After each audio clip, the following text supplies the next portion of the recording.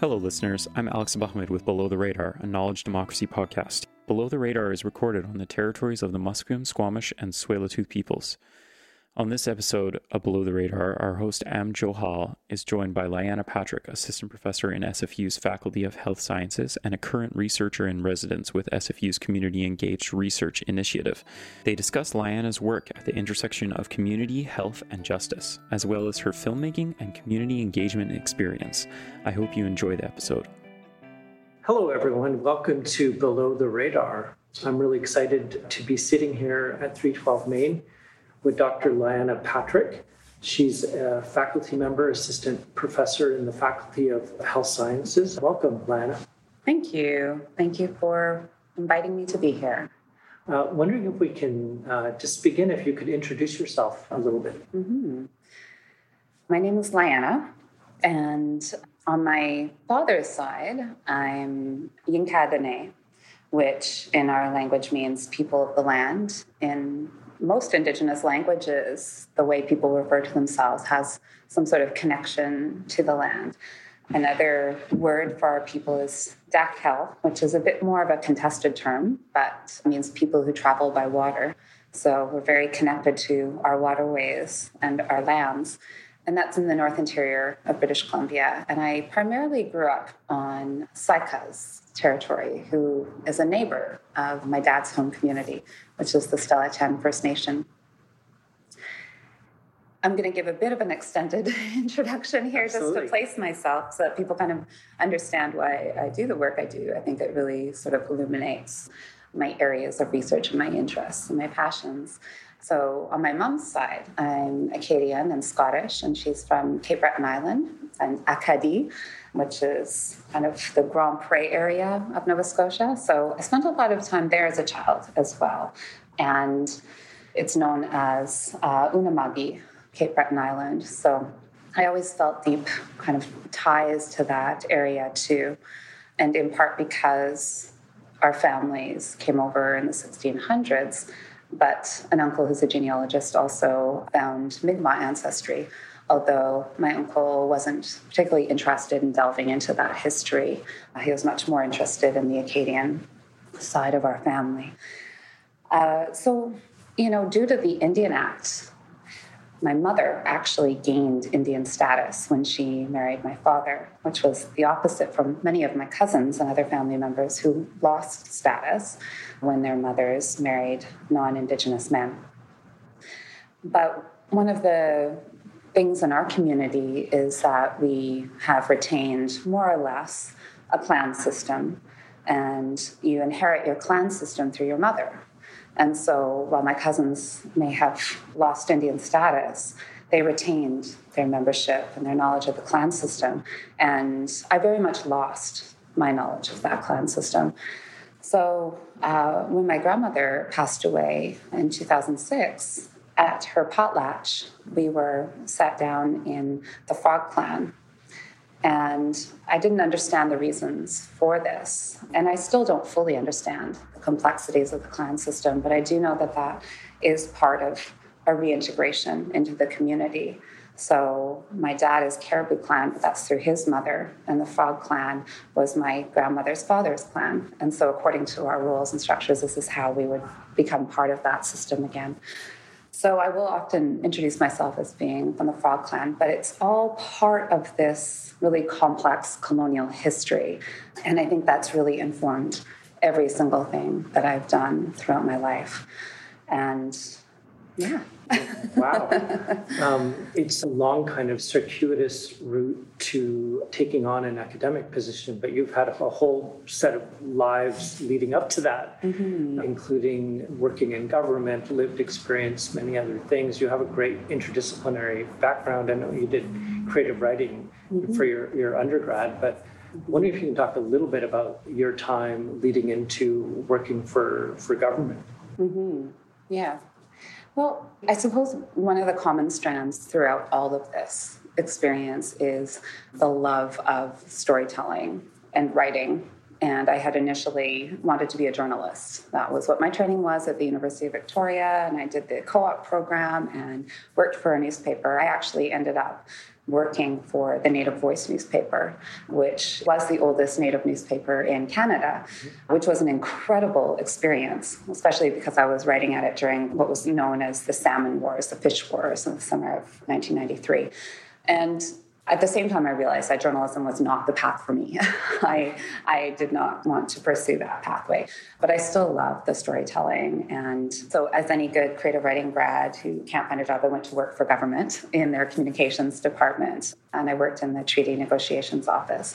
And when I started, I was really hopeful about what was happening. We're talking about coming out of the era of the Oka crisis, when that sort of national solidarity, which we saw as well last year with the Wet'suwet'en actions, really, emerged as this powerful force.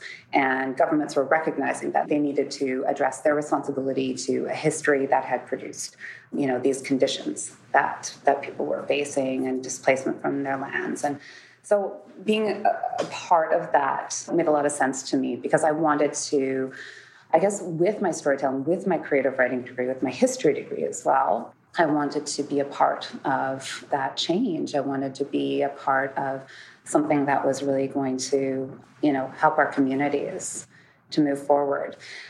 I got very, very disillusioned relatively quickly with those processes and with understanding, recognizing kind of what the values were that were driving that work and what was kind of underpinning it and how really at odds actually government and our Indigenous nations were in terms of what the goals are and how we get there. And so I felt like my time in government helped me to see how those structures work and operate and the kinds of values that underpin them. I was starting to see that because it really wasn't until my doctoral research that I really started to see how embedded within policies and mechanisms and ways of doing things are these very particular, really, what is white supremacy in action, the ways in which spaces and places are constructed for certain people and not for others. So I didn't really have that kind of deeper understanding that I would have later, but I was starting to see that and I was starting to grapple with that and what that meant for my work. And eventually I needed to find another way to work with communities. I was in communications, then I got seconded to a treaty negotiation team as a consultation manager. And when I would go into the community, I always felt deeply uncomfortable and felt like I was sitting on the wrong side of the table, that the government had endless resources at its disposal and, the communities did not. And I wondered why I was putting my energies towards, a space that had so much. So I needed to leave. You originally wanted to become a doctor. Yes. So that pathway. To understand that, I think, I've been really reflecting on how I kind of can provide kind of a coherent description of why and how I do, all the different types of work that I do. But I have to say that I think there have been two things that have really propelled my research. And the first thing is really common, I think, to all researchers, which is the desire to make sense of my world, the desire to understand why things are the way they are. And I think that's why people go into research. They have a question, a hypothesis, they observe things, they want to know, what the meaning is or why things happen the way they do. And so what was happening after I left government, I did my master's degree, which just exploded my mind because I went to school in my undergrad in the early 90s and Native studies programs were in existence, but it was really hard to find, courses and programs of study. Trent kind of comes to mind. There were some forerunners back east, but I took every, course that I could, which was, maybe 4 in history. And then that was it. And a few in film studies and, that was about it. So when I did my master's degree, it was such an incredible education to kind of connect what I was learning about through my experience working in government and really kind of come to understand the historical, the political, the legal structures upon which, these mechanisms were built, these directives that were happening at the treaty negotiation table were really, built upon this kind of legal framework, which, I think the biggest mind-blowing thing was that it was really a fiction. it was really a construction, this idea of crown sovereignty, this idea that the land had been, relinquished, especially in the British Columbia context. And this was the whole reason for treaty negotiations. There was, for the most part, largely not treaties negotiated in British Columbia. But the fact of, crown sovereignty and authority over our lands was really something that happened, in a far distant place with absolutely no connection to the many diverse, complex nations that live here. So I think this, all of these things were becoming really clear and apparent through my cohort, through understanding their experiences, through seeing the connections to my own background and upbringing, and just the many kind of people who've been thinking about these issues for a long time, political theorists. So that was a very interdisciplinary education that I did with the Indigenous Governance Program. We were studying law and public policy and history and sociology. So it was very intertwined. And trying to figure out what I was going to do with this happened at the same time that within my family, we were going through some really profound experiences and very traumatic experiences. Very close family member was really suffering with what was known at the time as concurrent disorders, maybe it still is, but have addictions and mental health issues. And so a lot of times my family were turning to me to kind of help and figure out what to do, I guess because I was doing my master's and I thought, I'm doing my master's in Indigenous governance. I have no idea what we're supposed to do. And I started attending these family-oriented sessions around concurrent disorders that brought together family members and physicians and community groups to better understand what this meant and what was going on, and understanding the kind of psychophysiology as well. So they brought together, direct lived experiences with what was actually the brain chemistry and what was going on for people. And so I was taking that, and then I was actually marrying it up with what I was learning about colonization, about the ongoing impacts of these policies, and realizing that so much of what I was studying, produced these impacts, produced the social suffering. Whereas I had grown up in a time when it was all about individual dysfunction.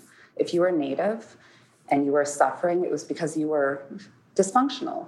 It was because that you couldn't cope with the modern society and there was something wrong with you and not wrong with the larger society. And I know that seems really basic now in 2020. I think most young people studying this are like, yeah, but this was actually, this was not apparent. This was not something that we were not raised to understand this. We're not raised to understand anything.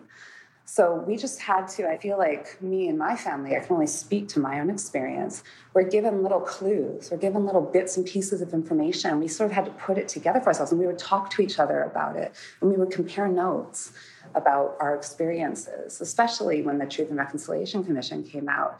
We sort of understood, my cousins and I, what our parents' experiences were according to the payments that they got from this process. And the higher the payment, the more the abuse happened. So we had these little, but we didn't necessarily know exactly what had happened because it was too painful and too traumatizing to actually share that information. It was too hard. So putting these pieces together, I always believe in serendipity as well, because that year that I was trying to figure out what I was going to do with the rest of my life, when I finished my master's and all this stuff was happening, a medical school opened up in Prince George, back up in my home territory of the Carrier people.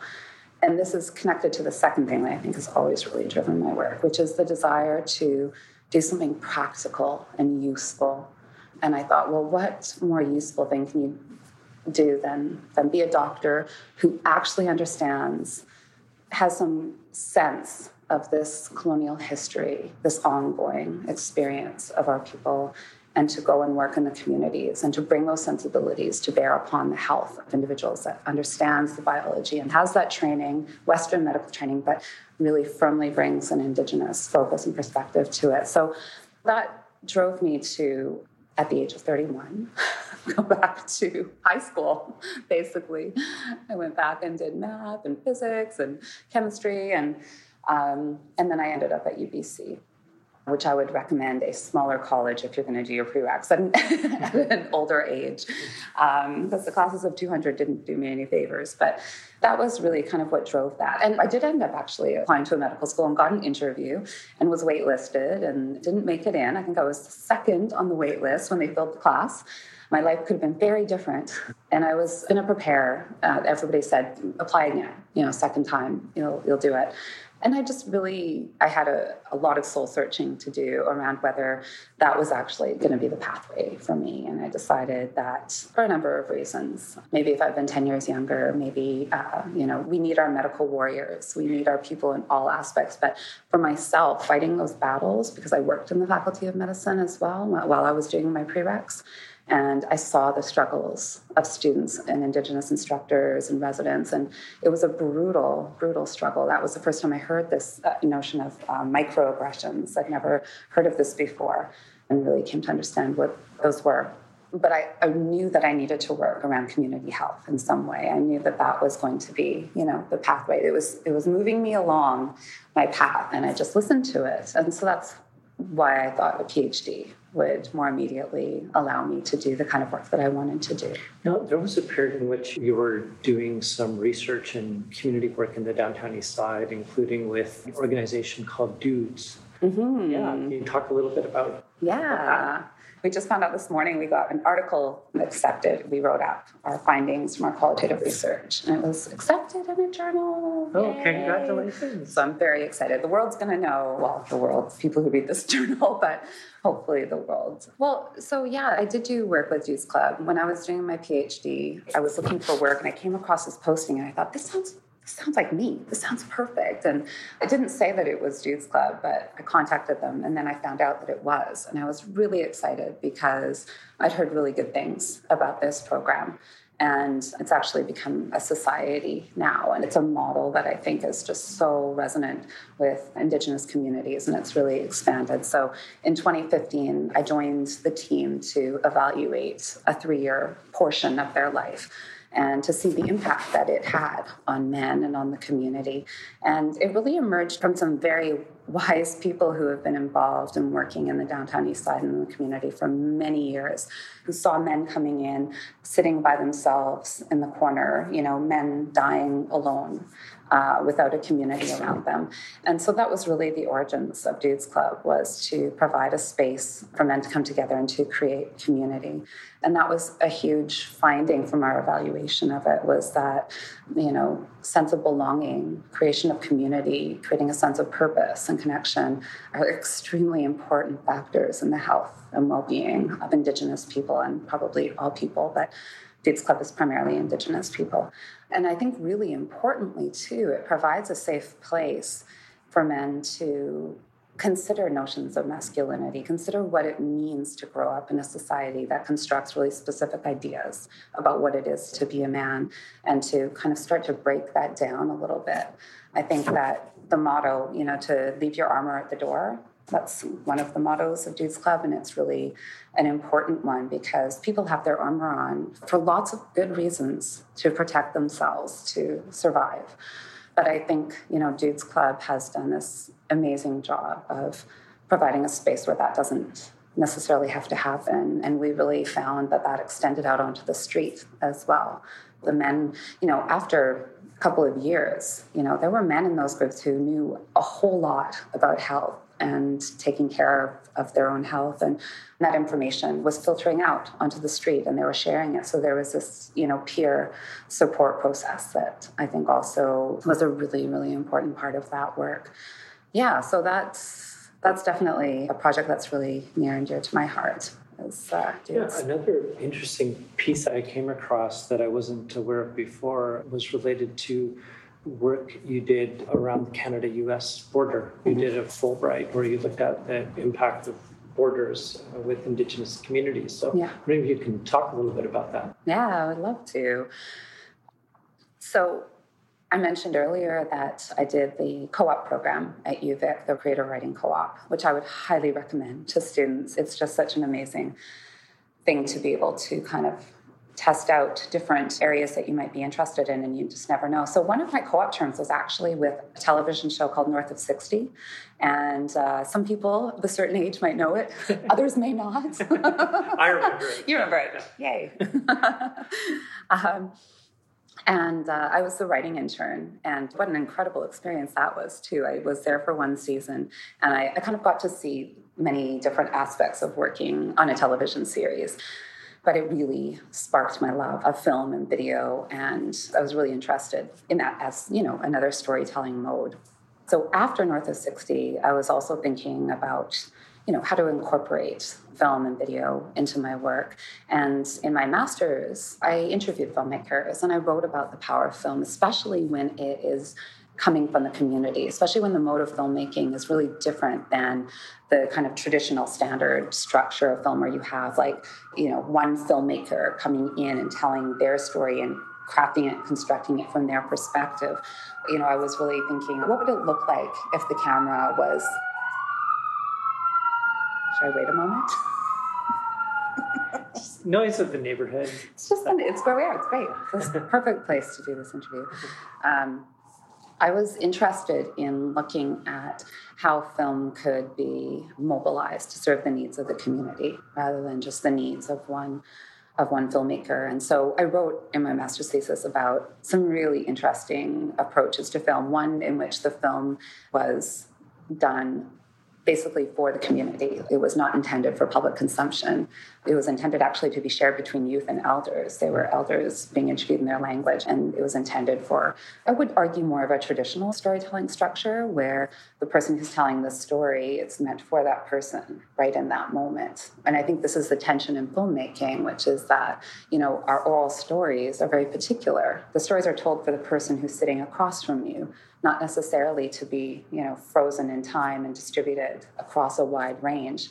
But I think, we're kind of challenging these ideas by doing film work in a different way and figuring out how those traditions can be kind of managed and deployed to support our own Indigenous forms of storytelling. So that's to say that I ended up thinking about how I might do that work in the academic context, but I realized that I needed some training. So I actually ended up applying for a Fulbright fellowship and went down to the University of Washington for a year and studied with the Native Voices Indigenous documentary program. And I have to admit, that was one of the favorite years I've ever spent, because I got to hang out with a lot of Indigenous filmmakers, watch films and talk about films, and just really immerse myself. It was a wonderful program. So through that, I started developing this film called Travels Across the Medicine Line. And one of my mentors had actually suggested, I think, because I was thinking about what film I was going to make through this, because we all make a film as part of the program. And so a mentor said, well, the Canada-US border is a really contentious place, and, talked a little bit about how the history of its separation of Indigenous communities. So I was really interested in that. And it was only 3 years after the events of 9/11 happened. So that had really profoundly changed the experience of the border, because things had actually started to slowly change for the better. For some Indigenous nations, they were actually starting to negotiate with the government to be able to pass back and forth across the border. And after 9/11, that was out the door. It was a hardening of that militarized separation. So initially, I kind of thought of this project as a really kind of a political project where I was going to be looking at that history and that militarization and the socio-political impacts of the border. But what actually emerged, and, I tried to really follow Indigenous principles and protocols as well by reaching out to people that I knew, by visiting with people, using kind of my networks and my links to tell the stories that people wanted to tell. And so through that process, I ended up meeting different people than I thought I was going to meet and telling different stories that I didn't think I was going to tell. But I think that through those stories, they do sort of illuminate the larger political and economic structures at play, just in really kind of unique ways. So just to give you an example of one of the stories I tell in that film is I spent some time at the Montana Alberta border with the Blackfeet Nation.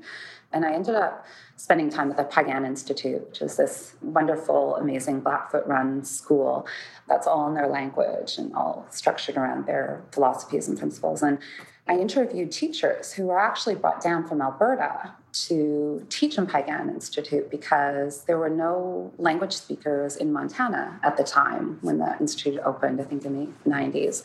And part of that was because of the colonial history of erasure. And for various reasons, the language was able to be retained in Alberta. And so it kind of started this cross-border movement. And, different community members talked about not even realizing that they had family, that they had relatives just, up the road in Canada. But through this process of revitalization of the language, they started to realize that they had these connections to this other place, and that history started to become more revealed. And so it was a different story than I thought I was going to tell, but the reassertion of Indigenous, sovereignty through repatriation of language and ceremony as well. People were sharing these different things across the border. And just the brilliance and the resilience and innovation of Indigenous peoples too, because I remember informally, I don't think this made it into the film, but I was talking to some young people and they were like, yeah, when we go up, to Alberta for different events or occasions, we'll grab, these posters that are up about like Bible camp in Alberta, and we'll just show up to the border and be like, where are you going? Bible camp.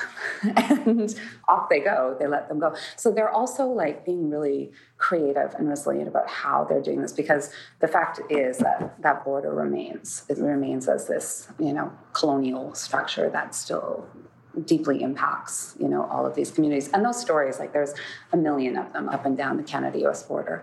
Yeah, so that was an amazing experience and my first effort to make a documentary film, and I swore I would never make another one again because it was really hard. It took a long time. So later on, you applied to do your doctorate in planning, and you've worked inside of government, and you certainly have a critique by this point through lived experience, your master's in Indigenous governance, to think of a profession that's so tied with like a form of linear rationalism, connections to colonialism. You knew you were kind of walking into a space that you clearly wanted to disrupt. And how did you find your way through that structure? Because, to get into urban questions, get into other areas from a decolonial perspective, there's this whole role that the university plays in training people to work in cities that has particular orientations, let's just say. Yes. So I don't think I would have actually stayed in planning if it hadn't been for a couple of conditions that were pretty unique to when I started at UBC. Again, serendipity, I ended up meeting the director of the School of Planning because she had actually hired my dad to do subtitles for a film she had done. And my dad writes in carrier syllabics, and she had done a film up in my territory. So this was how I ended up meeting Leonie Sandercock, who was my supervisor for my PhD. And I had still intended at that point to go to medical school. And she said, well, if you don't do medical school, think about planning. And I thought, oh, I have no idea what planning is. What is this planning? And so I actually ended up attending a few events. And it was funny because I think I came into it with this sort of more radical idea. And then gradually, as it got winnowed down, I realized what a hugely colonial enterprise planning was, because a book had come out called Unlearning the Colonial Cultures of Planning. And I thought that there was like a body of scholarship around this, but there wasn't. That was actually one of, the first books by Libby Porter, an Australian scholar, to kind of interrogate that history. And I was also invited to participate in an advisory to create an Indigenous community planning stream within the school. So, and then I started looking at planning and thinking about, well, I'm really interested in looking at community health and well-being. Planning really sort of seems to encapsulate all of these different daily sort of modes that are really about supporting the health and well-being of people, everything from housing to transportation to the air we breathe, like all of these things, environmental planning. So that was what kind of drew me in. And then I think what really enabled me to stay were the individuals, the people. As we were talking about, we had a conversation with someone earlier about, there's some really good people that you can do work with and that you can find support from even when you're in a structure that is not set up really for you to succeed if you have a critical stance towards what's happening. And I think that's in a way what, with all academic institutions, they can be pretty hostile to Indigenous ways of knowing and being. But I ended up working with some folks who were really, wanted to create change, wanted to introduce these concepts and ideas, and wanted to embed them in good ways. And I sort of looked at, so the Indigenous community planning stream started the second year I was in my PhD. And I think that the struggles that we had with it were really a part of trying something new, of doing something new, as you will have with any endeavor that is introducing different, ways of thinking about things. So it'll be, a long-term project. But I was really, really grateful for that stream. I was grateful for the students who came into it. I was grateful for the, few allied faculty who were involved, and I drew a lot of strength from that. And then I drew a lot of strength from the community folks that I was involved in, from Dudes Club to my research partner. And all of those things helped me to stay connected and stay involved in it. Because I think if it weren't for any of that, there would be no place.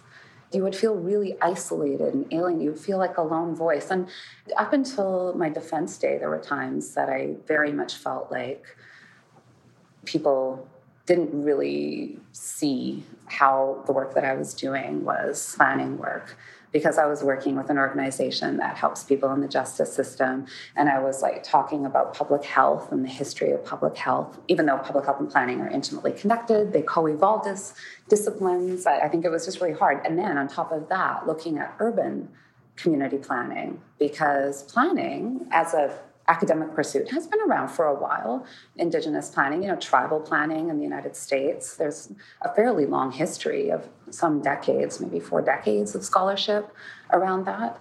But what has been a huge ellipsis is urban folks. So that was one of my big motivating factors in my work, was to start to break down what I think are colonially constructed divides between urban and rural. It's these dichotomies that get reproduced to really benefit colonial policies and practices.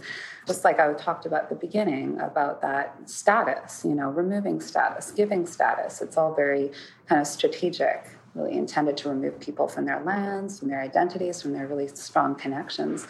And that's very much the history of urbanization. And the reality of the experiences of urban Indigenous people are that they are not all profoundly disconnected. It's a spectrum of experience, and some people cannot return to home communities, but there are other people who do maintain those connections and have always maintained those connections. So I really wanted to sort of parse into that and hold planning accountable for its role in dispossessing Indigenous peoples from their lands through these supposedly value-free bylaws and covenants and mechanisms that they used to create space as what Glenn Coulthard called urbs nullius, right? The urban space as this open and empty land ready to be settled and made coherent through buildings and codes and bylaws and things like that. So I was bringing these pieces together to sort of create this picture of Indigenous community planning in an urban context. And I felt at times like a crazy person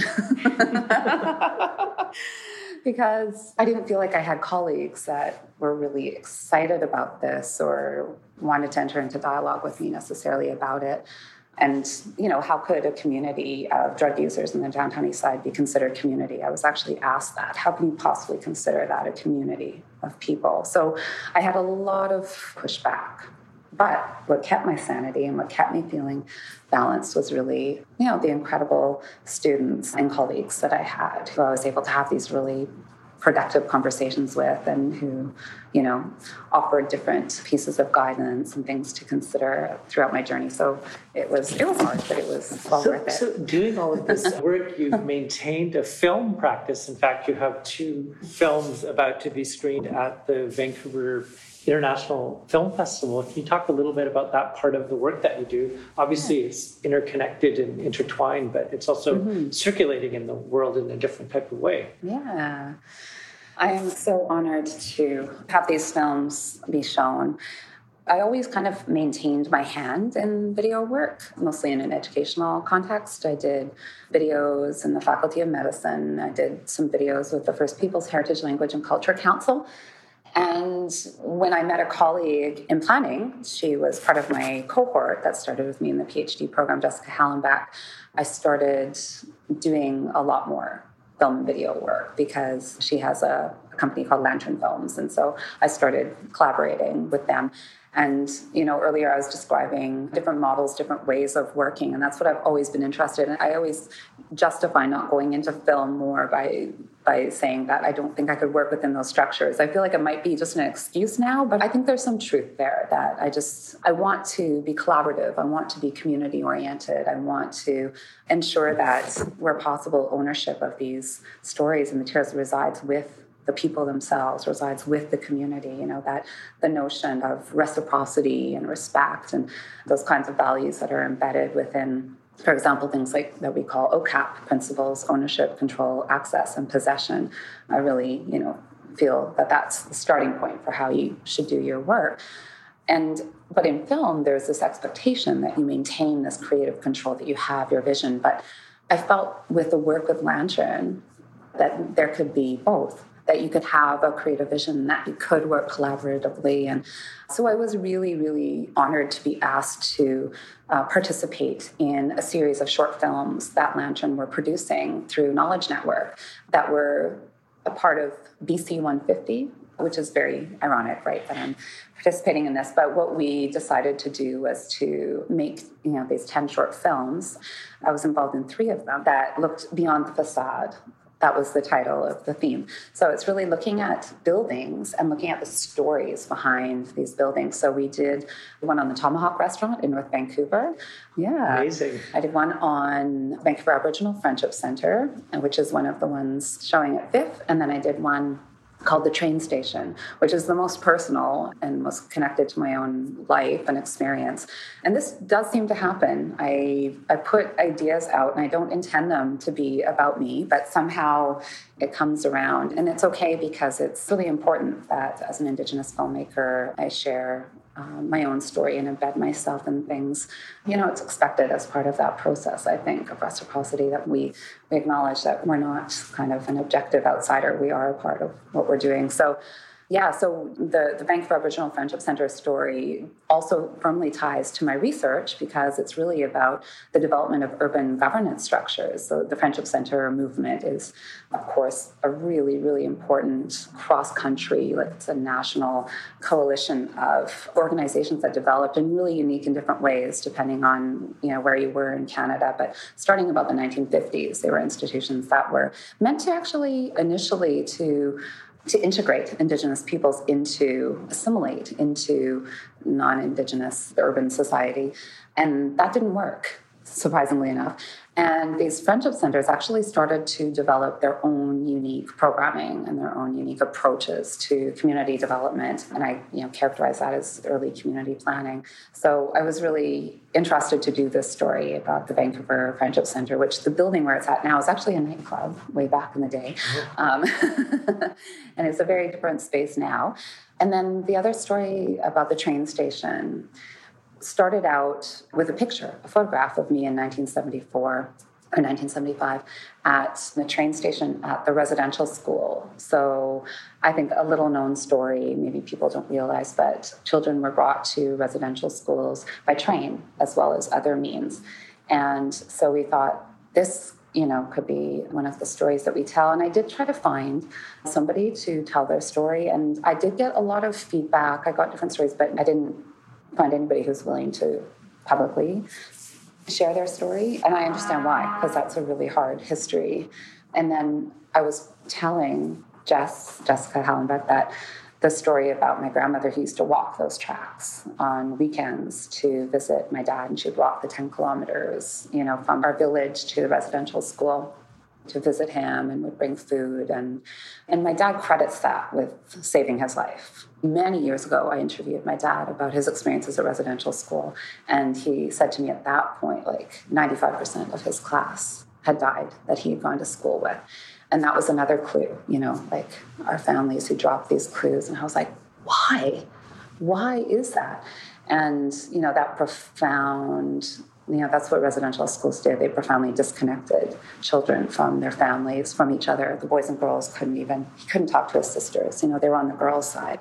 So it wasn't even just within the nation. It was within direct, immediate families. And I always knew that there was this distance, but I never understood why and where that had come from. And I realized how fortunate my dad was. It was a huge protective factor that his mother would come to see him. And he didn't go to school until he was 9 years old. So, he had all of those years in the community to be a Yinka Dene boy and the freedom and everything associated with that. And that was another huge factor in terms of his survival and his ability, to kind of go on and assume a leadership position in our community. So that's what this story, it's an animated 2-minute film that just sort of captures a lot in a short period of time. I've been kind of, I guess, honing my craft over the years through these different projects, and I'm about to embark on feature length. So amazing. This is pretty incredible. I was mentioning to somebody the other day that back when I was doing my master's, at one point on my committee, I had a filmmaker named Christine Welsh, who's a Métis filmmaker. And I remember thinking at the time, I think that's what I would love to do, be an academic, do my research, and make films. And the fact that I'm able to do these many years later is very humbling. Frankly, it's amazing. You are a busy person, my goodness.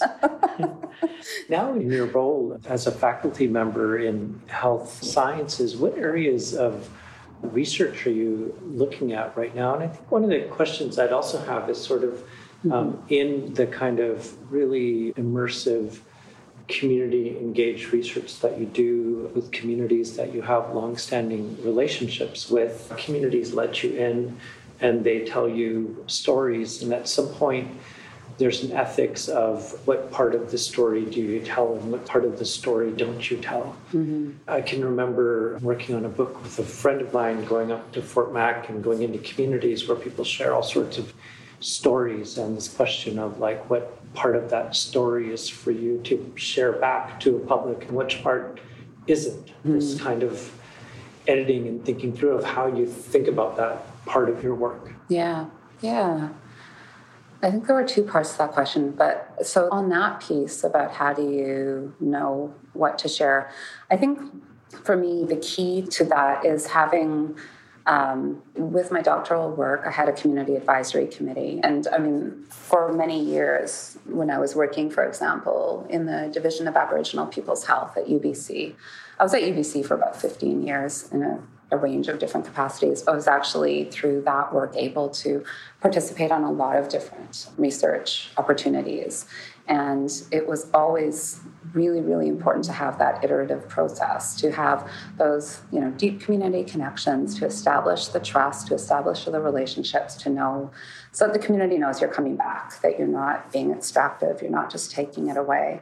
And these are hard things. And I know these are things that I'm going to have to really figure out in the coming years. I feel like I've been really fortunate to be able to go back, to have the resources to go back, to have the time, because that's what it's really about. It's really about having the time to build the relationships, to report back, to do the knowledge gathering, and then to bring it back to the community and get that reaction and get that feedback, and then to revise it. And if you have to go back again.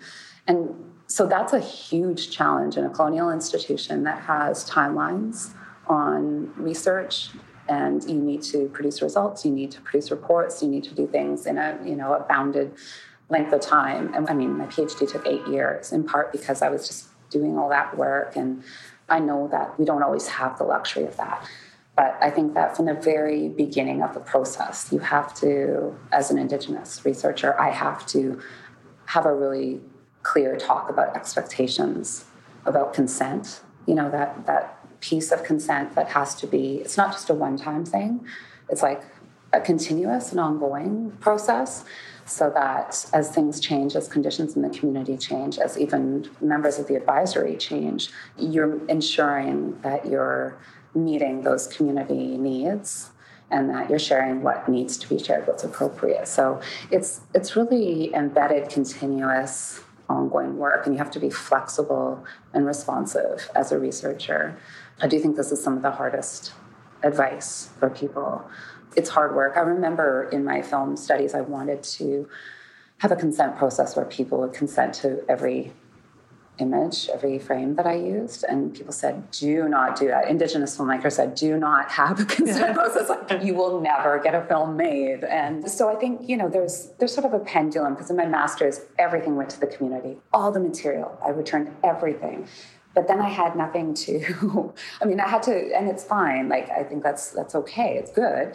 But negotiating some form of sharing that is ethical and appropriate and going to, benefit everybody, I think, is a good way to do that work. It's not an all or nothing kind of approach.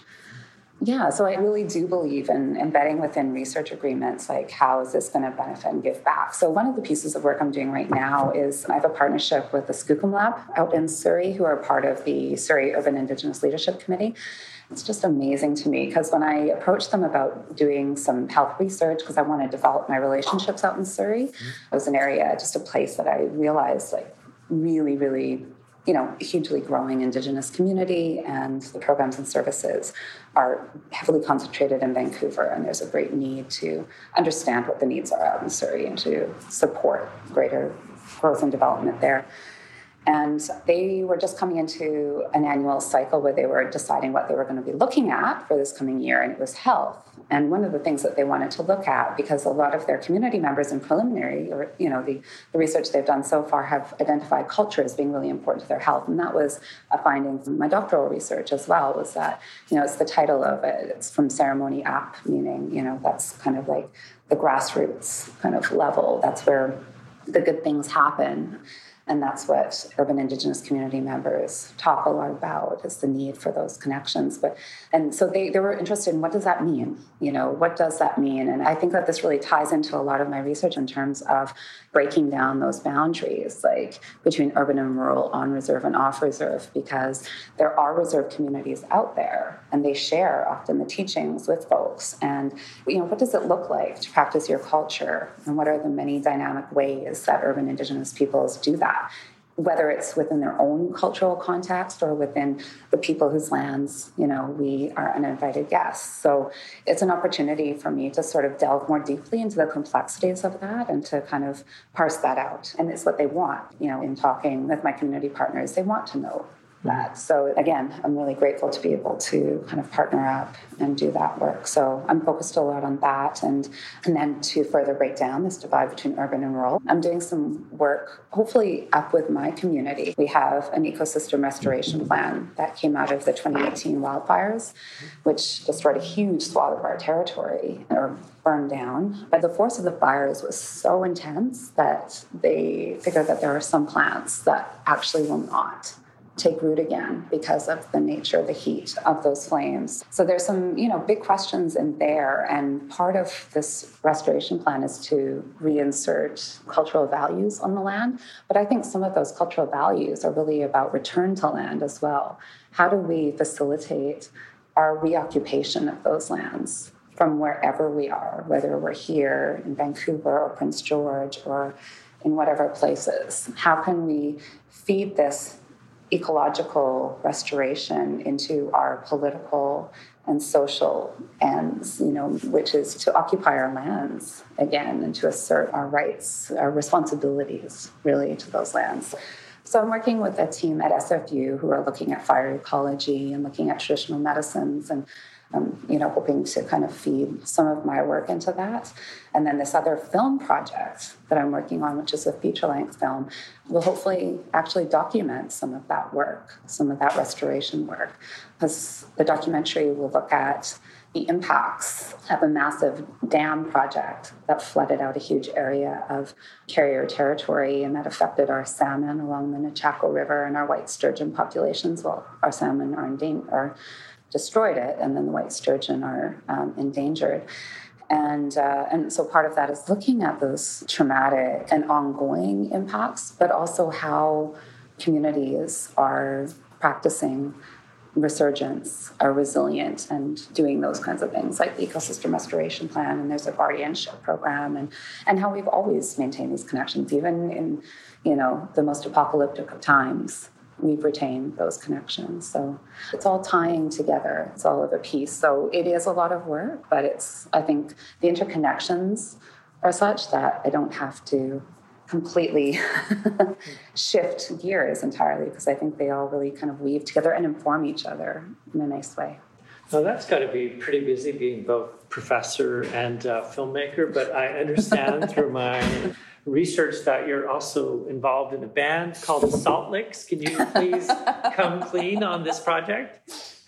Oh my goodness. Yeah. Oh. The best part of my week.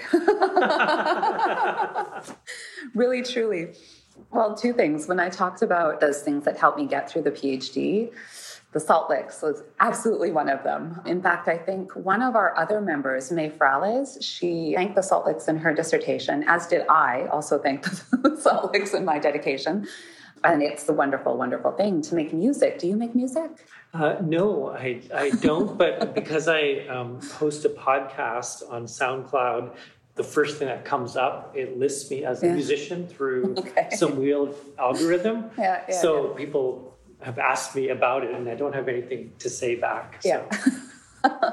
Well, when I was at North of 60, actually, it was filmed in Bragg Creek, Alberta, a stand-in for the Northwest Territories, and we lived in Calgary. And I went to a party one time, and they were, jamming in the basement. And somebody was like, "Oh, you want to hop on the drums?" And I'm like, "I've never played the drums before." So I hopped on the drums, and they taught me a few things, and I was doing it. And then they started playing to what I was doing, and I just thought, this is the most amazing thing ever. And so I went back to Victoria and got a jam space and was practicing, but I never found my people. I was really a part of the punk scene and the metal scene in Victoria back in the heyday. And I went to, many, many, many shows, but I didn't find people who were at the same place that I was to make music with. So along comes the Salt Licks, and all of us were, at various times doing our PhDs, some of us had families. And so we were in a similar place. And the criteria was that you couldn't know how to play an instrument or have minimal contact with playing instruments. So that really took the pressure off as well. But I think we all loved it so much. And that feeling of gelling together, of, actually having we have recordings where at the end we just peel off into this laughter of joy because we've just nailed it. We've done this amazing thing. So yeah, it does my heart and soul a lot of good to play music. So yeah, I'm a drummer. I'm a drummer, and I love it. Thank you so much for joining us on Below the Radar. I'm just so happy that you're a colleague at SFU, and I look forward to working and collaborating with you in whatever way in the future. So thank you so much. It's been an honor to share some of my stories, and thank you for the invitation. And I look forward to working with you too. Below the Radar is a knowledge democracy podcast produced by SFU's Vancity Office of Community Engagement. Thank you for listening to our conversation with Liana Patrick. Read more about her work and SFU's Community Engaged Research Initiative at the links in the show notes. Thanks again for listening, and we'll see you next time on Below the Radar.